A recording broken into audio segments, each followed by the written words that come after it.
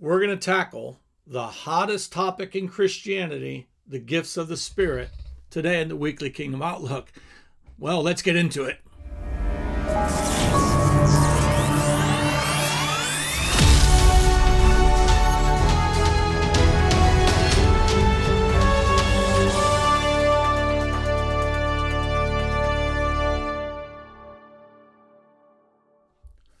Well, greetings, folks. Apostle Lewis here with you, and we're going to talk about one of the most controversial topics in Christianity today. And, we have this wide split. It's almost as wide as, pre-trib, post-trib, mid-trib, all that stuff. And, God's judgment. There's really hot topics in Christianity. And I'm going to go after one of the ones I'm very passionate about, and that's the gifts of the Spirit. Now, I'm going to do something I normally don't do, and that is that I'm going to stop this many times through here when I'm changing topics so I can keep each topic precise for you, and so I can just kind of take my time going through this. I don't do that. Normally it's one shot. I go all the way through. I'm done, mistakes and all, and I don't do clips and all that stuff. But we might stop it and start again on a new topic. We're going to stay in the framework work. I want to answer some questions. Are the gifts of the Spirit for today? If they are for today, how do we receive them? If we receive them, how does sin play in and disrupt the gifts of the Spirit, and can they? And why is holiness important? And relationship important in relating to the gifts. So those are just a few main topics I want to cover. And so I want to address the first one. Are the gifts of the Spirit today? Now you have a lot of, there's a lot of Christians out there, and some of you are going to watch this and you're going to be angry with me. All I ask that you do is that you listen. Open up your Bibles and listen. If you make snotty remarks, I have a guy, and he removes you. So I don't mind questions. I don't mind, asking a question, hunger, but go make your own video if you want to be rude and stuff like that. That's just no place for it here. Not that you can disagree. You have the right to disagree with me, but you also have the obligation to be respectful. And if you're not respectful, if you're rude, if you start attacking people, then we just remove you, and that's that. So just so you know, that's our policy. I'm not a troll on social media. I don't comment on everyone's stuff. I don't believe in that. I believe, people have the right to believe what they believe. I'm not going to preach against anyone. Matter of fact, I see value in even the other sides. I think one of the other side, let's say the side who believes in, doesn't believe the gifts are today, but they're high value in character. Well, we need that in the body of Christ. We need high level, Christ-like nature, godly nature in our conduct. We just need that. We need it in our marriages. We need it in our families. We need it in our relationships. We certainly need it in the pulpit. So I have so much value for apologetics, and I love apologetics. I watch a lot of their videos because I'm just amazed at how they articulate stuff.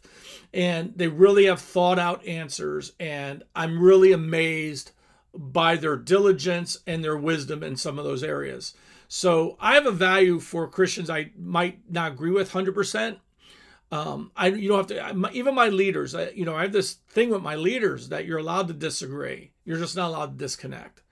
And so you might have a different viewpoint. And my job as a leader is not to devalue them or their viewpoint, but learn from it, hear from it. And I've listened to the arguments. I heard an argument the other day that the gentleman said, this is a well-known gentleman, said, I see the argument for tongues in the Bible.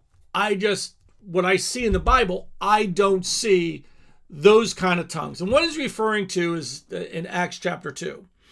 So before we get there, we're going to address that. But here's one of our issues is that I don't see the parting of waters anywhere in my lifetime, but I know it's true. And I know God could still do it. Right? I still know that God can do it. We're going to address these issues of is the Spirit for today? Are the gifts of the Spirit for today? And how they function and stuff like that, all through this video. So, hey, while we're getting started, why don't you give the video subscribe to the channel, whether you're watching me on The Gate or Louis D. Siena. This goes on both of them. We're on YouTube, we're on Facebook, we're on all those things. So whatever you're watching on, I want you to subscribe to The Gate Facebook, The Gate YouTube, Louis D. Siena YouTube, and Facebook. And I'm also on Rumble and at Louis D. Siena Ministry. So you can find me on all of those. All right. So let's deal with the first one. Are the gifts of the Spirit for today? Well, to answer that, we would have to answer a greater question than that. And before we can determine if the gifts of the Spirit are for today, we have to determine if the baptism or the filling of the Spirit is for today. Was that something that just happened to the first century church? Was that something that just happened to the 12 apostles? I often hear that, well, that was for the 12 apostles and they did miracles. So we're gonna talk about some of the things, but we have to answer this question. Why is it important for us to understand that the filling baptism of the Spirit is for today? So let's address that issue and let's look at Scripture. And now you can read all of Acts 2. I don't want to take you all the way through that. Okay? So I want you to understand, though, that, listen, I want you to understand that you're allowed to disagree, but I hope that you will just open up your heart and listen with your spirit, listen with your spiritual ears, see with your spiritual eyes, and see what the Spirit is saying to the churches. Okay? It says this. We're going to go Acts 2:36. I'm going to read out the New King James. Therefore, let all the house of Israel know assuredly that God has made this Jesus, whom you crucified, both Lord, King, and Christ, Messiah. He is both the King and Messiah. This is important because I can deal with covenants and why there was, some people believe there was 2 tablets. There was actually 2 tablets with 10 commandments written on both, front and back. People don't understand that. And the reason is there's 2 witnesses. I'll get into that in covenant someday with you of why that was done in covenant when you dominated a nation. That's what the nation had, these 2 witnesses. And I'll talk about that some other time. That gets into deep covenant understanding.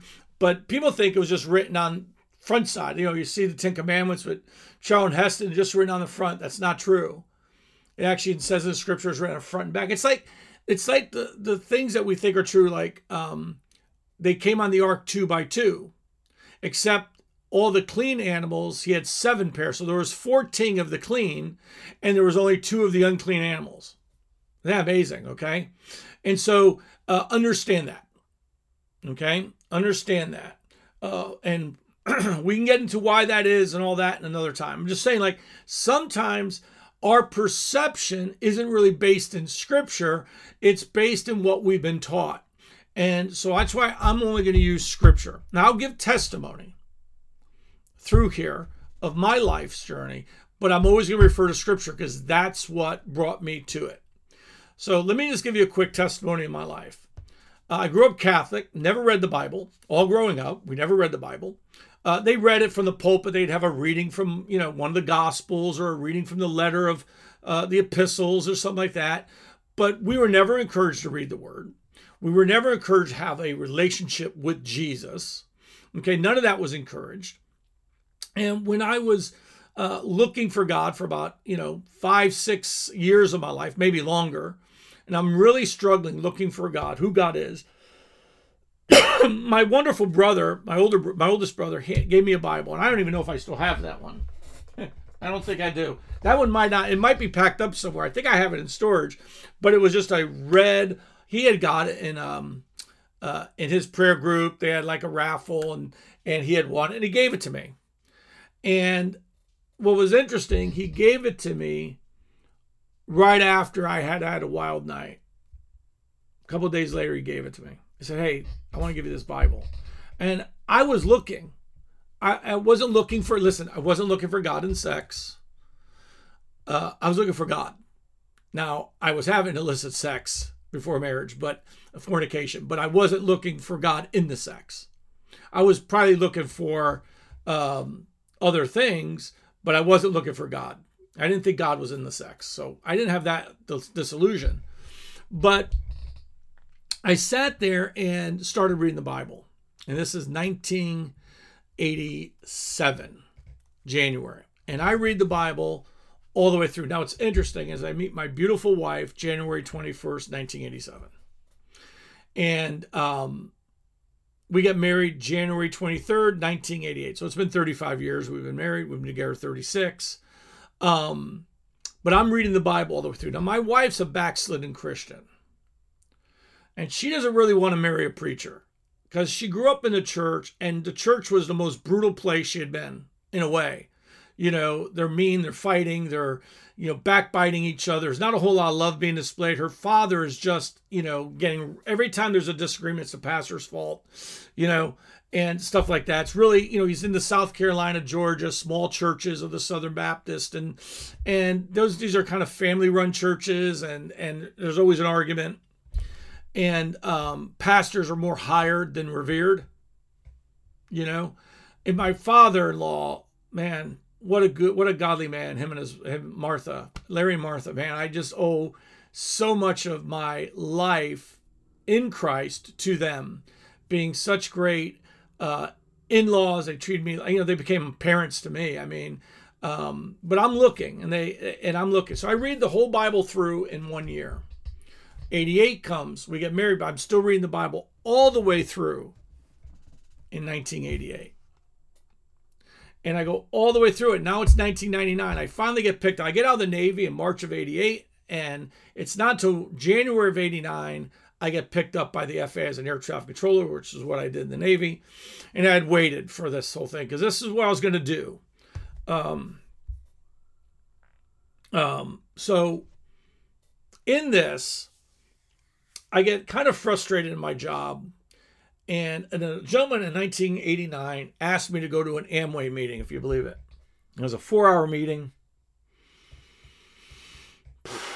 and I go in, and about 2.5 hours in, this young, wild surfer dude, multi-million, Brig Hart, and some of you might have heard, you can Google him. Brig gets up, and he's interested. All these other people are speaking. Brig's kind of the guy doing the meeting. This is in the heyday, in the late 80s of Amway. And Brig gets up and he stops and he just shares 30 seconds about Jesus. He says, I know we're talking about money. He says, but I really like to talk to you about Jesus, how he came from heaven to earth to heal our relationship with the Father so we can have peace on earth. And I went like this. I can't even tell you word for word what he said. It was only 30 seconds. I can't even tell you word for word because it was like, God used Brig in that moment to take what was being planted through reading of the word in my spirit to germinate, to finally pop open the outer shell and begin to germinate and grow.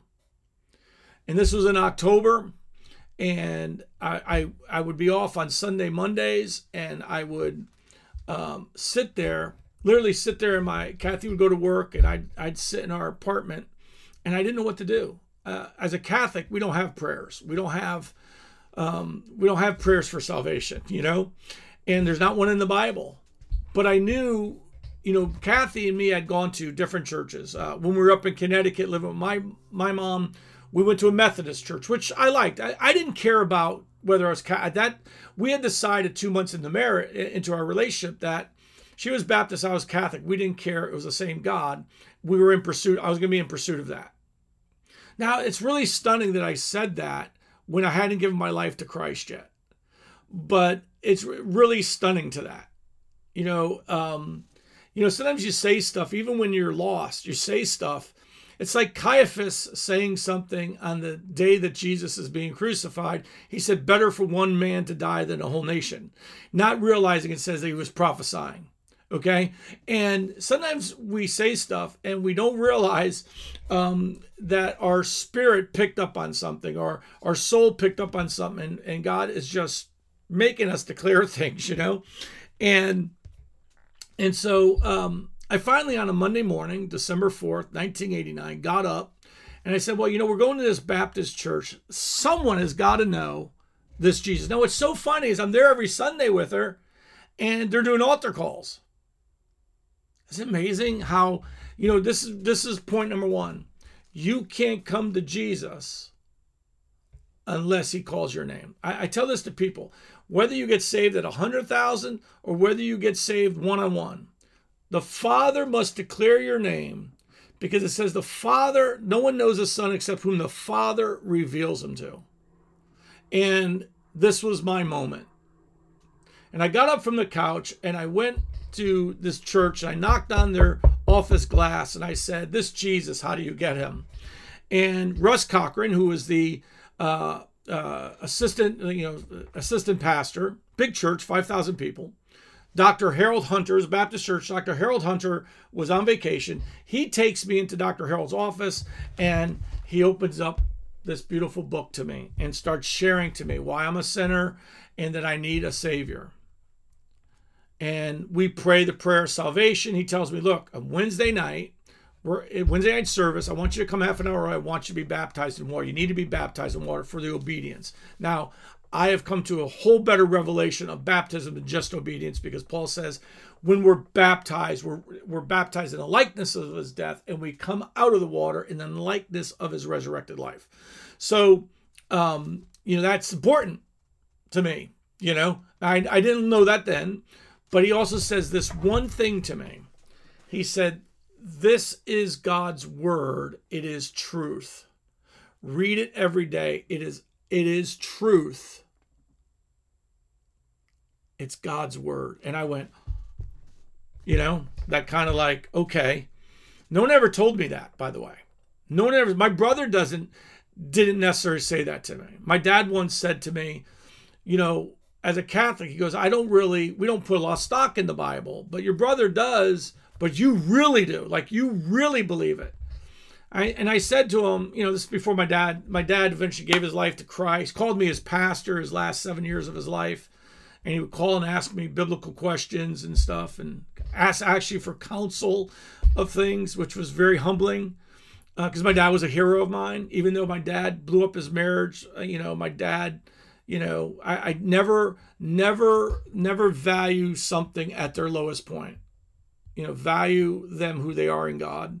And, because people stumble. It's not an excuse, but we all need mercy, so have mercy. That's my attitude. Like, we all needed mercy.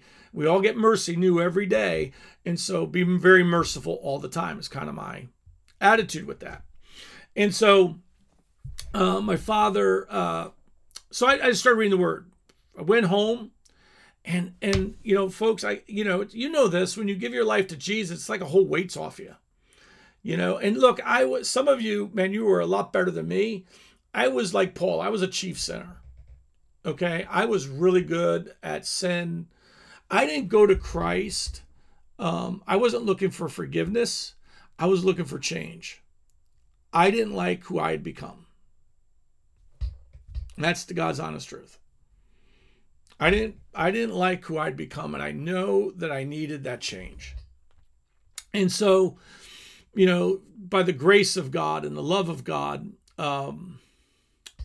man, he got a hold of me. And I remember my beautiful wife coming home and me telling her, and her looking like, "Oh, well, this is interesting," And she told our friends, and and they were all happy because they were all Christians. And because we didn't really, when I got married, folks, I didn't hang out in the bars. Like I didn't have guys' night out. I wanted to be with my wife, still who I love to be with more than anything in the world other than Jesus. I love being with my wife. I don't need to have parties. I don't need to have guys. I've never needed that in 36 years since I met her.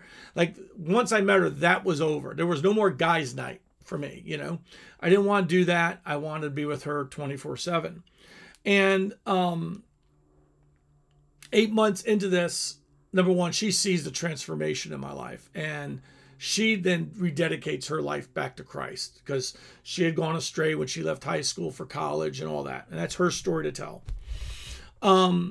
So about 3 months into this, remember they told me this is the word of God. It's true. And I get to this in Acts. And I've already read it like 3 times. This is now 1990. And you have to understand, I have now read the Bible all the way through 87, 88, 89. I'm doing it again in 1990. Okay, I do it for about the first 15 years. I read the Bible all the way through. I'm doing it again right now. I don't know. I think it's in my other room. I'm doing it right now in the RASB version. I've done it in about 5, 6, 7, 8, maybe 10 versions. And now I'm doing it in the RASB. And you go, why do you switch versions? Well, I see things I didn't see before because they worded it differently. And I just want my eyes to be, and it makes it fresh. It makes it like, okay, I got to read every word because, your memory starts memorizing certain scriptures and you're not reading them all the way through like it really is helpful.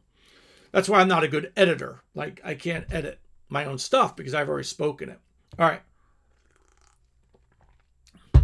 Therefore, let all the house of Israel know assuredly that God made this Jesus, whom you crucified, both Lord and Christ. Now, when they heard this, they were cut to the heart and said to Peter and the rest of the apostles, men and brethren, what shall we do? Now remember, I'm not talking about the tongues yet. They got filled with the Holy Spirit in the upper room. No one's going to dispute that. Acts chapter 2, verses 1 through 4. The crowd hears them. That's 5 through 13. And then Peter gets up and gives defense scripturally for what's going on. But I want you to hear what he says here. All right. He says, now when they heard this, they were cut to the heart and said to Peter and the rest of the apostles, men and brethren, what shall we do? Then Peter said to them, repent. What do they have to repent for? Rejecting Jesus as Lord. It's not repenting for your adultery or fornication. Repent for the big one. I rejected the Messiah. I rejected the Christ. Repent and let every one of you be baptized in the name of Jesus Christ for the remission of sins, and you will receive the gift of the Holy Spirit. For the promise, what's the promise? The promise is the Holy Spirit. God in you, Christ in you, the hope of glory. This is the promise, that God no longer dwells in buildings, but dwells in us. Repent, be baptized in water for the remission of sins. The old man goes down, the sins go down. You come up in newness of life. Paul explains that, Romans 5:6. Go read it. Okay? This isn't a message about baptism of water. Okay, so go read it. And then he says this. For the promise is to you and to your children and to all, say all, who are afar off. By the way, Paul uses this expression when he says the Jews were near, but those of us who were afar off has brought us close together. I think it's Colossians 2 that he says this in. Okay? And so you have to understand, those who were near, which were the Jews, and those who were far off, listen, are far off as many as the Lord our God will call. So who's the promise to? Everyone the Father calls. Everyone. The gift of Holy Spirit is for everyone of whom the Father called. How do you know Father called you? Because he revealed Jesus to you. Now, it doesn't mean you believed.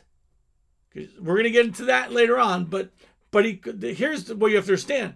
That the opportunity to hear the name of Jesus is the first level of grace that the Father has showed me that I can see.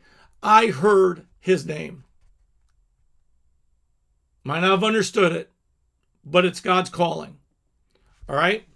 And see, I don't have to know. I know it's God's will for you to be saved. All right. We're going to get into, I don't want to get off track here. We're going to stick with this. So we can see here that the declaration in Scripture is that what they received in Acts chapter 2. In Acts chapter 2, verses 1 through 4, he says that you will receive for the promise is to you and to your children. Now, the promise is not salvation alone. The promise is the gift of the Holy Spirit. Repent and be baptized, and you shall receive the Holy Spirit. So what I want to say right there, and stop right there in this part, and say this. We can see that the Holy Spirit is for everyone who believes and is baptized. That's what it says. Believe and be baptized, and this gift is for you. Well, that was kind of a long one. Well, now if the Holy Spirit is for us, the next argument we're going to have is, well, are the gifts of the Spirit? Like, what should we expect, or can we expect something in the baptism of the Spirit? Well, when I read that, I realized I didn't have that. I had not been filled with the Holy Spirit yet. I don't believe you're automatically filled. And I'm going to show that in Scripture.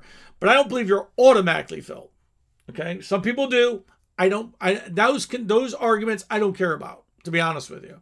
I'm just going to tell you, you can believe that when someone is baptized, they're automatically filled. You can't. I'm going to show you where the apostles didn't agree with you, and then you can take away what you want. You can make it two different events. I don't believe it is. You're not born again by the Holy Spirit in you. You're born again by the Word of God in you, which is life and spirit, and you putting faith in it. You're born by the incorruptible seed, the Word of God, that's found in 1 Peter chapter 1. Okay, now you hear the word, you mix faith, it says in Hebrews 4:2, with it, it causes that germination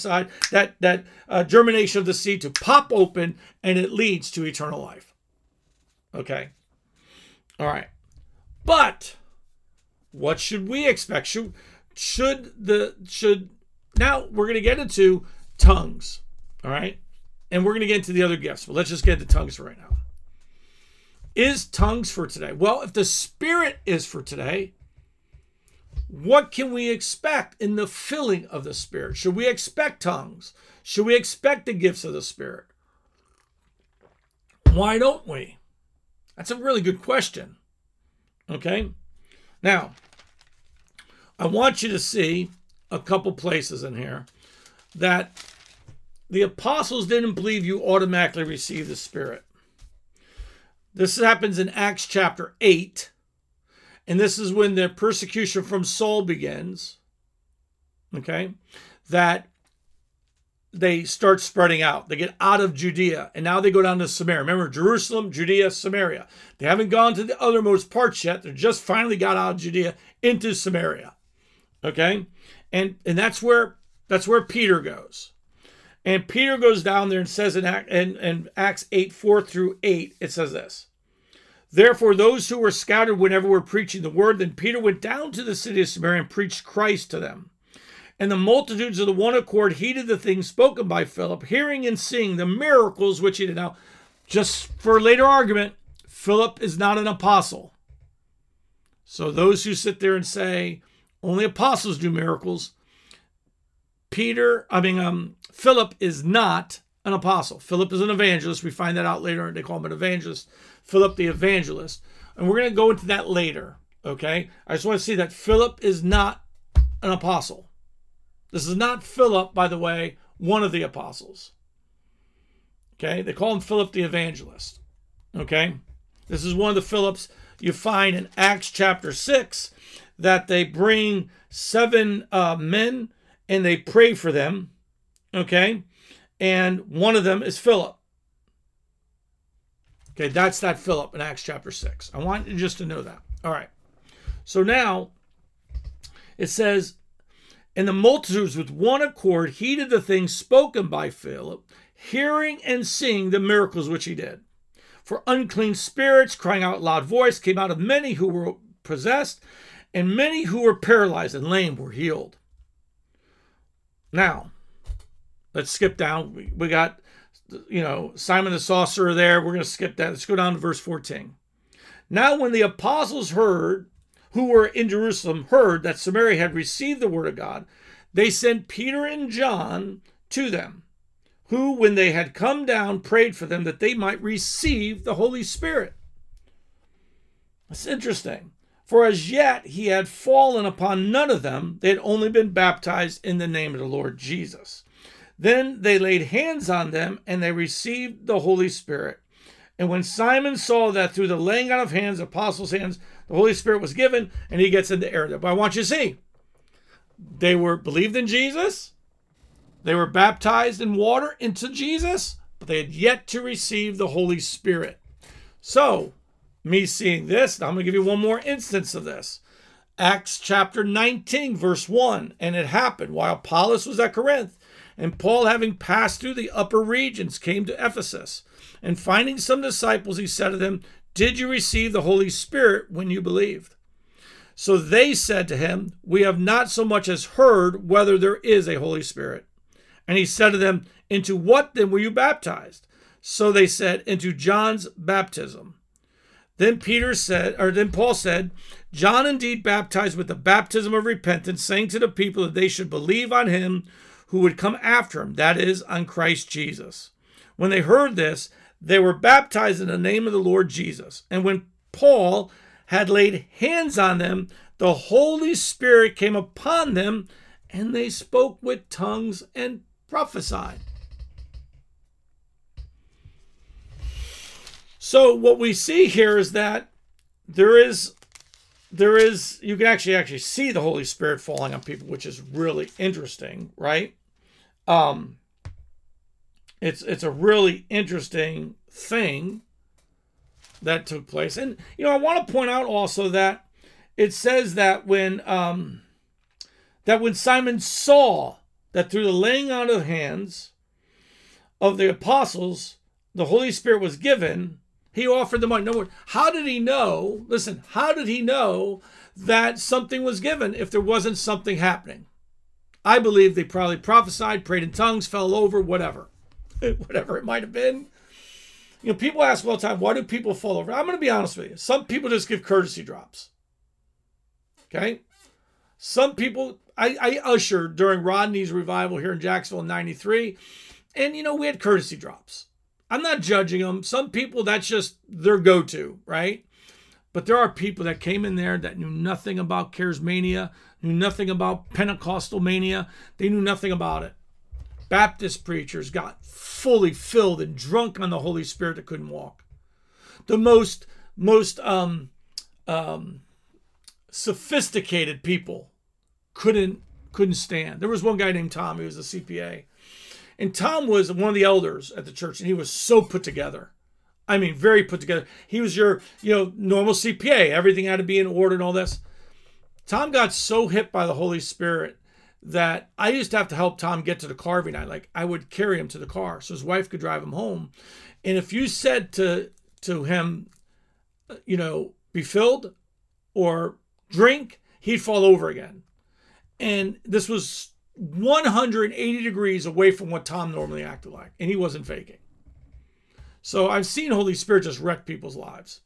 And for some reason, by the way, that makes us very uncomfortable. I get it. Our flesh doesn't like that because we think holiness is sophistication. We think godly conduct is sophistication. And those are called manners, which I believe in manners. I believe in conduct, but it doesn't mean it's holiness. Not that way. Okay. All right. So we see it in Acts 19. So now we've established that the gifts or the Holy Spirit is for all people. Now, if the Holy Spirit is for all people, then the gifts have to still be active. Otherwise, what we're saying, look, by deduction, what we're saying, the gifts aren't for today. But there's nowhere in Scripture that says the gifts are for today. Or not for today. And I hear this argument with people. Now, here's the deal, and I want you to hear this. This is where I think some of the argument comes from. We can be word people, but we can be human understanding of word people. And what do I mean by that?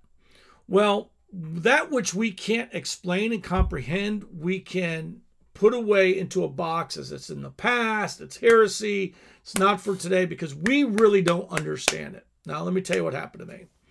I got born again in December, and I'm reading the book of Acts in March, and I come to this point about the Holy Spirit, and I go, that never happened to me when I believed.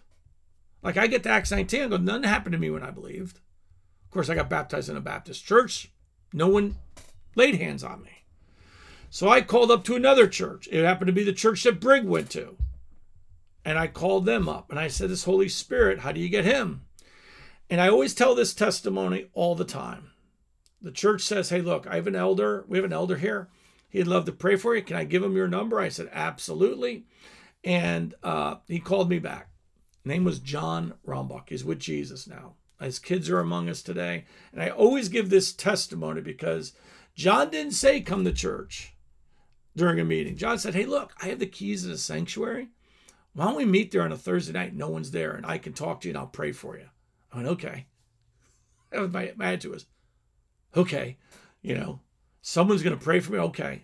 By the way, it's really the first time this ever happened to me. Like someone was going to lay hands on me. And John met me. We sat right there in the lobby of this church on University Boulevard in Jacksonville. And John began to share with me just briefly about the Holy Spirit. He said, look, I'm going to lay hands on you, and Holy Spirit is gonna come upon you. And boy, he did. And I started praying in tongues. Now, it wasn't absence of my will. Some people think you're going to pray in tongues like the Holy Spirit's going to take control of you. Holy Spirit does never takes control. We yield. He doesn't take control. We submit. In other words, he is not forceful on us. You get to co-labor with him, but if you don't want to, you won't. It's not like a demon possession where some people can't help what the demons want to do. Jesus said this, those who wield control over you, it shall not be so amongst you. Read Matthew chapter 20, verse 20 to 25. That control is actually not the kingdom. God doesn't control everything. He's an authority over everything. But he's also given authority to men, so he lets them work out what they're doing with the consequence. If he was controlling everything, do you think there would still be sin? God is neither the author or the perpetuator of sin at all. He doesn't tempt people. Don't let it be said that anyone is tempted by God, because he neither tempts nor can be tempted. It's not in his nature at all. All right? So I began to pray in tongues. My wife is hearing me pray in tongues. She's a Baptist girl. This is strange. But she gets hungry. She goes to the church. They lay hands on her. She gets filled with the Holy Spirit. We tell her mom and dad. And her dad is like, all the Baptist answers, the devil can use that. They're not for today. All this stuff. I said, Dad. I said, Dad, you taught me this word. He goes, yeah. I said, it says in Luke that if we ask him for the Holy Spirit, he won't give us a fish. If I ask God for the Holy Spirit, he'll give me the Holy Spirit. I don't know why we struggle with that one. I don't know why we struggle with believing God when he says that if we ask for the Holy Spirit, somehow we're going to get something other than the Holy Spirit. I don't know why our lack of trust. Maybe it's our earthly fathers, and maybe, and I'll just read you this verse here. It's Luke 11, verse 9 through 13. Let's just read this. So I say to you, ask and it will be given to you. Seek and you will find. Knock and it will be open to you. For everyone who asks receives, and he who seeks finds, and to him who knocks it will be opened. If a son asks for bread from any father among you, will he give him a stone? Or if he asks for a fish, will he give him a serpent instead of a fish? Or if he asks for an egg, will he offer him a scorpion? If then you, being evil, know how to give good gifts to your children, how much more will your heavenly Father give the Holy Spirit to those who ask of him? Now, unless God has stopped being our Heavenly Father, has stopped being a good Father, and we are no longer the children of God, the Holy Spirit's for today. Okay? And we receive it by asking and receiving in faith. Don't be double-minded. The book of James says, don't be double-minded. Okay? Don't think you can ask and not ask. Like he says, have faith. I'm not getting into that scripture. I'll get way off track here. Okay, so now we got the gifts of the Spirit. So I hope I proved my point. Now look, I want you to comment if you disagree or if you have a question. Comment, and I might do a question later on about it. Like I might do a video just to answer your questions. So ask them. Remember the rules. You have to be respectful, not snarky, not attacking, all that, because I won't even see those comments, by the way. They'll literally get removed before I see them. And, I have a guy, and my guy will let me know you asked a question and all that, and I'll be more than happy to answer for it. Now, I'm just a practical guy. I just read the word, and I would look up the concordance, and I read books. I got books all around me in here. I've just read tons of books, and give myself my own education. I'm not a theologian. I'm not against theologians at all. But when a theologian tries to explain away God, then I'm against that thing that tries to explain away God. All right. So now let's go to 1 Corinthians 12. We start talking about the gifts of the Spirit. And I want to read this, believe it or not. I know some of you don't like this translation. Well, I'll read it out. Well, I'm going to read it anyways. I know some people don't like the Passion Translation, but you can read it out of the Amplified as well. It will also make the point. But the reason I want to read it out of here is because I think in this translation, it breaks down the Hebrew Greek really well, so I don't have to do it. But I want you to understand the Spirit. Okay, well, to avoid the controversy, let me first read it out of the Amplified, which will probably still bring controversy. Some people like that King James version and only that version, and I get it. You love the version. You don't have to defend the version. I once told a gentleman I liked the Hebrew Greek, and he yelled at me. He got mad at me. But let's read out the Amplified. We'll read out a couple translations. Let's see if we can really get our teeth around this one. Now about the spiritual gifts, the special endowments of supernatural energy, brethren, I do not want you to be misinformed. You know that when you were heathen, you were led off after idols that could not speak, habitually as an impulse directed and whenever the occasion might arise. Therefore, I want you to understand that no one speaking under the power and influence of Holy Spirit of God can ever say, Jesus be accursed. And no one can really say Jesus is my Lord except by and under the power and influence of the Holy Spirit. Now there is a distinctive varieties and distributions of endowments, gifts, extraordinary powers distinguishing certain Christians due to the power of divine grace operating in their souls by the Holy Spirit, and they vary, but the Holy Spirit remains the same. And there are distinctive varieties of service administrations, but it is the same Lord, Jesus, by the way, who is served. And there are distinctive varieties of operation of working of accomplished things, but it is the same God who inspires and energizes them all. In other words, same Holy Spirit, same Jesus, same. And the reason he's doing this is because the Corinthians are in a polytheism world. They are in a multiple God universe. And this is why in the beginning of Corinthians, they think that I'm of Cephas and I'm of Paul, and they have all these divisions, and they're partly making these divisions. Oh, this one has the gift of, they believe like this one has the gift of the word of knowledge. That's a different God than this one over here who's got the gift of tongues and interpretation of tongues. They believe it's a different God because that's their mindset when they come into the church. And Paul's saying, no, there are different giftings, but it's the same Spirit, same Jesus, same Father. Okay, and he's making that distinction for them because they think with each manifestation there must be a different God because they have a sun god, moon god. Zeus has got all these gods. They have all these gods over. Remember in Ephesus they have the god of Diana. She's the fertility god. They got all these gods they worship for different things.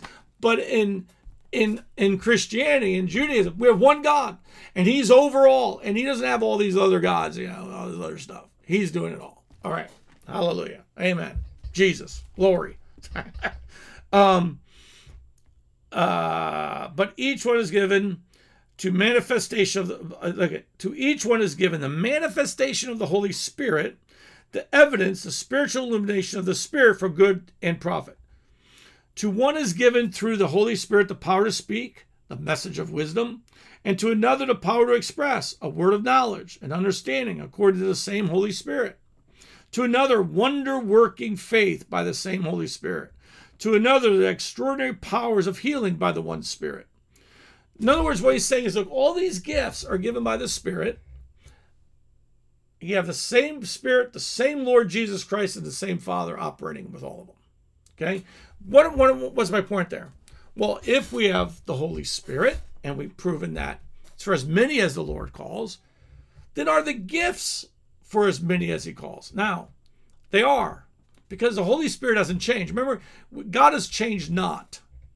The way he started the church hasn't changed. God hasn't come up with a new covenant. So what was available in one aspect of the covenant, we see that available in the covenant given through the apostle to the apostles. Listen, the covenant was made with Jesus and the Father. It wasn't made with the apostles. You know, what do you mean it wasn't made? If it was made with the apostles, it's based on the apostles' obedience. If it's made between the Father and the Son, it's based on Jesus' obedience. The law was based on Israel's obedience. But Abraham's covenant was made on God's faithfulness. It was made by faith. Paul explains this. Don't have time to go through this. That's a covenant study. You need to understand that. That he didn't make a covenant with me per se. It's if I am in Christ, the covenant he made with the Son is for me. Okay? Because I'm in Christ. I put my faith in Christ. I can't bypass Christ into this new covenant. I can't come to God another way because it's only through Christ. Amen? All right. You have to understand that. All right? Because sometimes we get that messed up. We think we have a covenant with God. No, we don't. Jesus does. I need to acknowledge that in my spirit to understand. That's important, because then I go, it's not based on my perfection. It's based on him. And that's why I receive it by faith, and it's called grace. If it was based on me, it's now works. It's now works. Once it's based on me and what I do, it's works. When it's based on Jesus and what he did, it's faith in his completed work. So if the gifts are for today, which I hope I've established because the Holy Spirit's for today. If the Holy Spirit's for today, why would the gifts not be for today? So here seems to be the problem and the hang-up that a lot of people have, and that's this. If the Holy Spirit is for today, and the gifts are for today, how do I receive the Holy Spirit? How do I receive the gifts? Receive it by faith. Sometimes God's going to have you go and have someone lay hands on that's filled with the Holy Spirit. Like, go find someone who actually believes in the baptism of the Spirit. If you can, a leader would be better. You know, I mean, I would have someone pray for me. I'd have people pray for me until I got filled, but I'd be hungry for it. I'd read everything. I would meditate on Acts chapter 2. I'd meditate on like Acts 4:24 when they're praying. I would meditate on Acts 8 and they went down and prayed for him. I would meditate on Acts 19 and go, Holy Spirit, I just want you in my life. Father, would you give me Holy Spirit? I'm asking. That would be my prayer. And I would just allow it to permeate through my soul. Now, I'm in a church that believes in the gifts, okay, of the Spirit. I left the Baptist church. I went to that church where Brig went, and I believe in this. But you know what they don't believe in? They don't believe in apostles and prophets and God. Then I found out that was, you go, well, I don't believe in apostles and prophets. Why not? You don't think we need divine messengers today and divine message today? Well, we have the Word. Word doesn't speak to my daily circumstance all the time. I need a word of wisdom, not wisdom, a word of wisdom to get me out of a situation. I need, by a word of knowledge, I can call out something and bring someone to healing or salvation. Prophecy, plans for the future, what God desires for you. I need those things today. And by the way, there were prophets, and by the way, those who sit there and go, there's only the original 12 apostles. Well, is Paul one of the original 12? Because Paul wasn't even the 13th apostle. And then you have the problem with Timothy and Silvanus being apostles. By the way, there's also a female apostle in Acts chapter 16. I know I say that, and I'm going to take a lot of freaking heat for that. But go read it. It's one of the arguments of the church. I don't want to get into women being in ministry. I'm going to refer to Chris Valentin, did a message in 2014. He also wrote a book. Oh, I love having my books behind me so I can actually hold them up for you.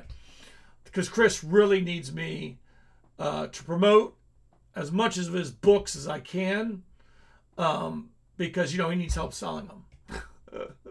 I can't find it. It's Fashion to Reign, and I suggest that you maybe go get that book, because I think that the problem for us is we don't understand textually what's going on in context with some of the things. So please go and get that book.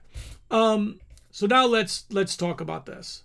How does sin interfere with the gifts of the Spirit? And I'm going to tell you, yes, it does. And I'll explain why. So please, we receive these things, these gifts, by faith, not of our own works. The message is not that God can fill an unclean vessel. The message is the power of the gospel to cleanse us. And sometimes we refer to, we're looking at the fall of man instead of actually the resurrected man. Okay, God's able to cleanse you. What sin does is, number one, it is unrighteousness, so you start getting dirty, and it messes with your consciousness of faith. It messes, Let me ask you this, and I've been married 35 years. I've never kissed another woman. I would never. I love my wife to death. If I started having an affair, it's going to affect our relationship, isn't it? It would, I would start acting differently. I mean, I can't separate it. I can't, it would definitely affect the way I relate to my wife. If she was having an affair, it would definitely direct to our relationship, wouldn't it? And so the thought that sin will not interfere with your faith or relationship with Jesus Christ is not scripturally, it's not psychologically true. Now, you might go, God still loves you. Yes, he loves you. But sin comes and it gets in between you and God in this way that you're now pursuing sin instead of pursuing him. So, you can't serve two masters. So I'm either going to serve God with my whole heart, my whole might, my soul, my being, or I'm going to serve flesh. I'm going to serve sin. And Paul talks about this in Romans 5, 6, 7. So I want you to understand that it's not that God pulls away the gift. He doesn't, because the gifts are without repentance. In other words, the gifts come by grace, which means it's not based on your works. The calling and gifting of God is not based on you. God chooses. That's what it means. It doesn't mean there's no repentance involved. Okay, it doesn't mean there's no repentance involved. Okay, it means what God has given you by his grace and choice, you never earned it. And because you didn't earn it, you don't lose it. However, it can lie dormant because you're too busy pursuing other things. And it takes you away. Paul says you become a slave to it. Whoever you serve, you become its slave. I want to be a slave to Christ. I want to be a bondservant for Christ. I can't be a bondservant to slave. I want to have a great marriage. I want to love my wife with a whole heart. I want her, to be the best for her. Well, I can't do that if I have another family. Can't have two families like that. Doesn't work. Men have tried. David even tried. Didn't work. Okay, it's a real big problem. Okay, so we have to understand that. So it's not that sin takes away the gift because you didn't earn it through righteousness. You didn't earn it through perfection. God gave it to you by grace, by him just showing his favor to you. However, sin comes in and starts messing with my consciousness. So now when, let's say this graphically, I'm sorry if this is a little graphic, let's say I go out and have an affair and I'm having an affair. Well, that's going to affect my intimacy with my wife. Why? Because now when I'm trying to be intimate with my wife, I'm thinking about the other girl. And now it becomes interference, and I am not the same guy. I'm confused. I'm conflicted. I'm torn. Well, if I'm serving sin and I try to move in the spirit, I'm conflicted. I know I'm not right. I know I'm in sin. And so now where's my faith? My faith is going to be damaged. Don't damage your faith thinking that it is by grace. But listen, you're not saved. Let me just refute this thing. You are not saved because God loves you. I mean, that's not what saved you. Love was the motivation. But you are not saved by love. That was God's motivation. You're not even saved by grace. Grace is not what you were saved by. Wait a minute. I thought we were saved by grace. No, you are not. Listen to Ephesians. This is where most people don't understand the power of grace. Okay? Well, listen to this. Ephesians 2. You know the verses. Verse 8, for by grace you have been saved through faith. See, it is faith in grace that saved you, not grace alone. You have been saved by faith in grace, not by grace alone. Grace is sitting there. Listen. Hebrews 4:2. For indeed the gospel was preached to us as well as to them, but the word which they heard, the incorruptible seed, the word of God that they heard, did not profit them, not being mixed with faith in those who heard it. You are saved by faith in the grace. Listen, you receive the gifts from God by faith. It's grace, but you have to receive them by faith. If you don't believe in them, you're not getting them. Because the opposite of faith is unbelief. Look at the opposite of fear is love. The opposite of faith is unbelief. If you don't have faith in them, why would you expect to get them? Just like, why would you expect to have salvation if you don't believe in Jesus? That's silly. Now, one of our problems with the gift of the spirits that we have is, let me explain this. When we have, let's say we have 200 people in a meeting, and we know there's 50 that need Jesus. 50. And we preach, and 25 of those get saved. You know what we do? Man, we celebrate the 25. We put it on Instagram. It's awesome. And we're like, man, Jesus, thank you for the harvest. Woo, woo, woo, woo. But you know what the church does when there's 50 that need healing and only 25 get healed? Well, why didn't the 25 get healed? Why only half? Why would God only heal half the people? We start accusing God. We start accusing healing. We start accusing the ministry. It must not be real. We never have 100% salvations. Why is it that we should have 100% healings? Now, I believe in 100% healings, but not by accusing God. We ain't getting there. In other words, instead of rejoicing of what God does, when it comes to salvation, we'll count how many get saved. When it comes to healing, critics count how many who didn't get healed. They don't rejoice over the one. When Scripture says when one person gets saved and repents, one sinner repents, the angels throw a party. But we don't rejoice over the one person getting healed, do we? That's a critical spirit. That's not Holy Ghost. We have to understand the role of faith in the kingdom. Faith is what makes resources move. Grace and mercy is what made it available. If we're not going to be in faith, don't expect to see miracles. Oh, God might bless you once in a while. You might be in the room. You might pray a prayer, God, if it be thy will, and God, that person has enough faith. Really, you could be in unbelief and that person be in faith and they get healed. We can see this in the apostles. Even the demons came out at your name, obeyed us. They were shocked by it. Why? I don't know if this is going to work. My point being is that we have to get back to the role of, it's not knowledge. Look, and this is one of the other critics. And I heard this. I have never seen tongues like you see in Acts 2. But number one, what do you think happened in Acts 2? It doesn't say they were all speaking in native language. It says they all heard them in their own language. That was a supernatural work. But Paul goes on to explain in 1 Corinthians 14. 1 Corinthians. Yeah, go to 14. See where I want to go. 1 Corinthians 14.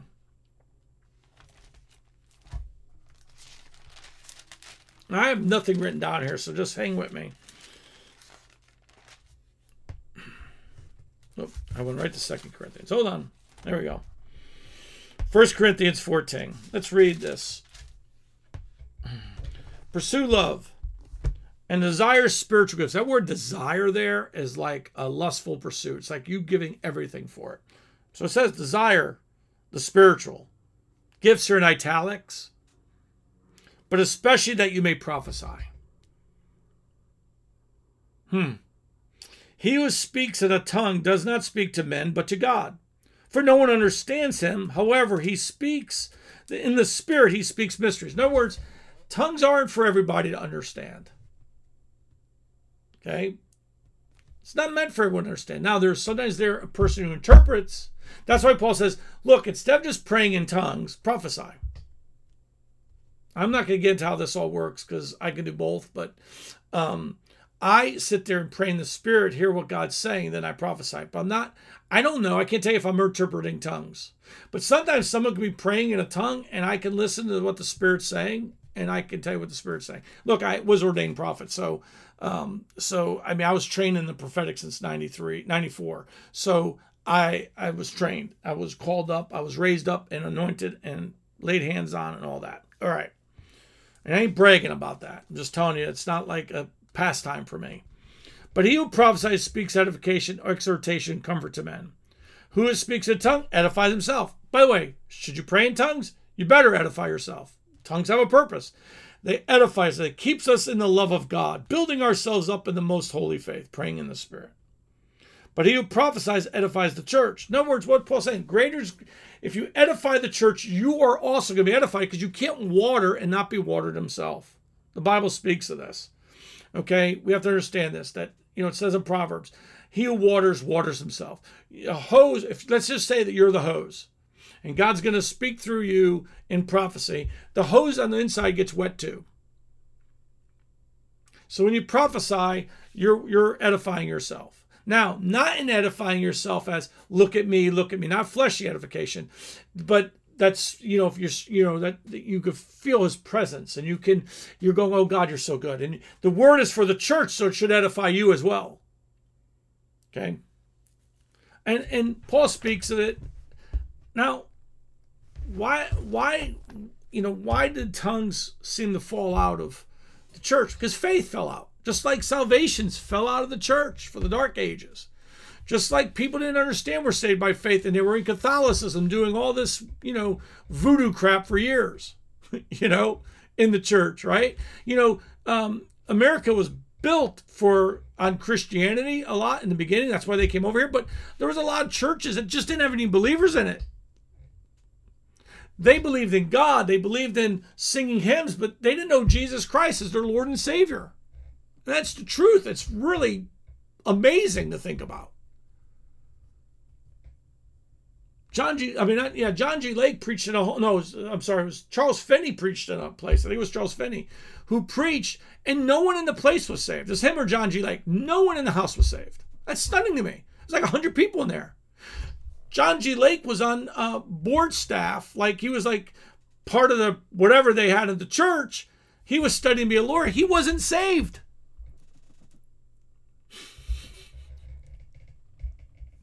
You know what I'm saying? Like, they had structure with no filling, because we're a religious people. And so it just became more natural for them to do that. Look, it's a very long message, and I know it's long.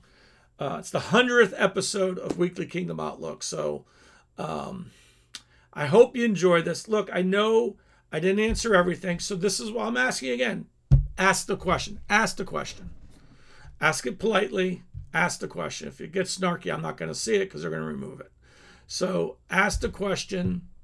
If you're hungry, please ask.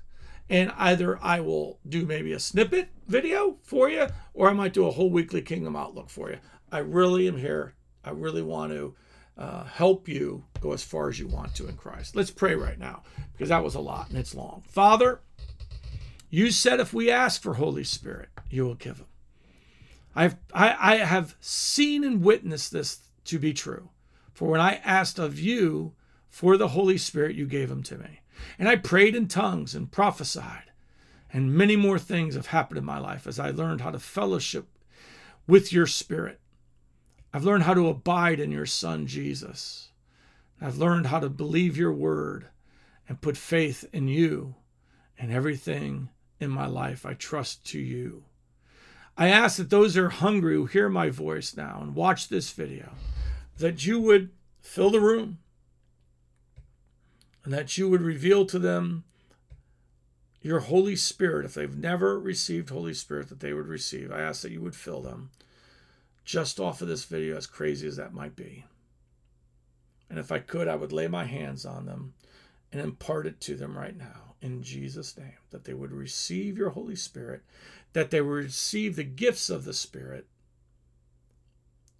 by faith. In Jesus' name, amen. Amen. I love you. I hope you have an amazing week, and I'll talk to you later. Bye-bye.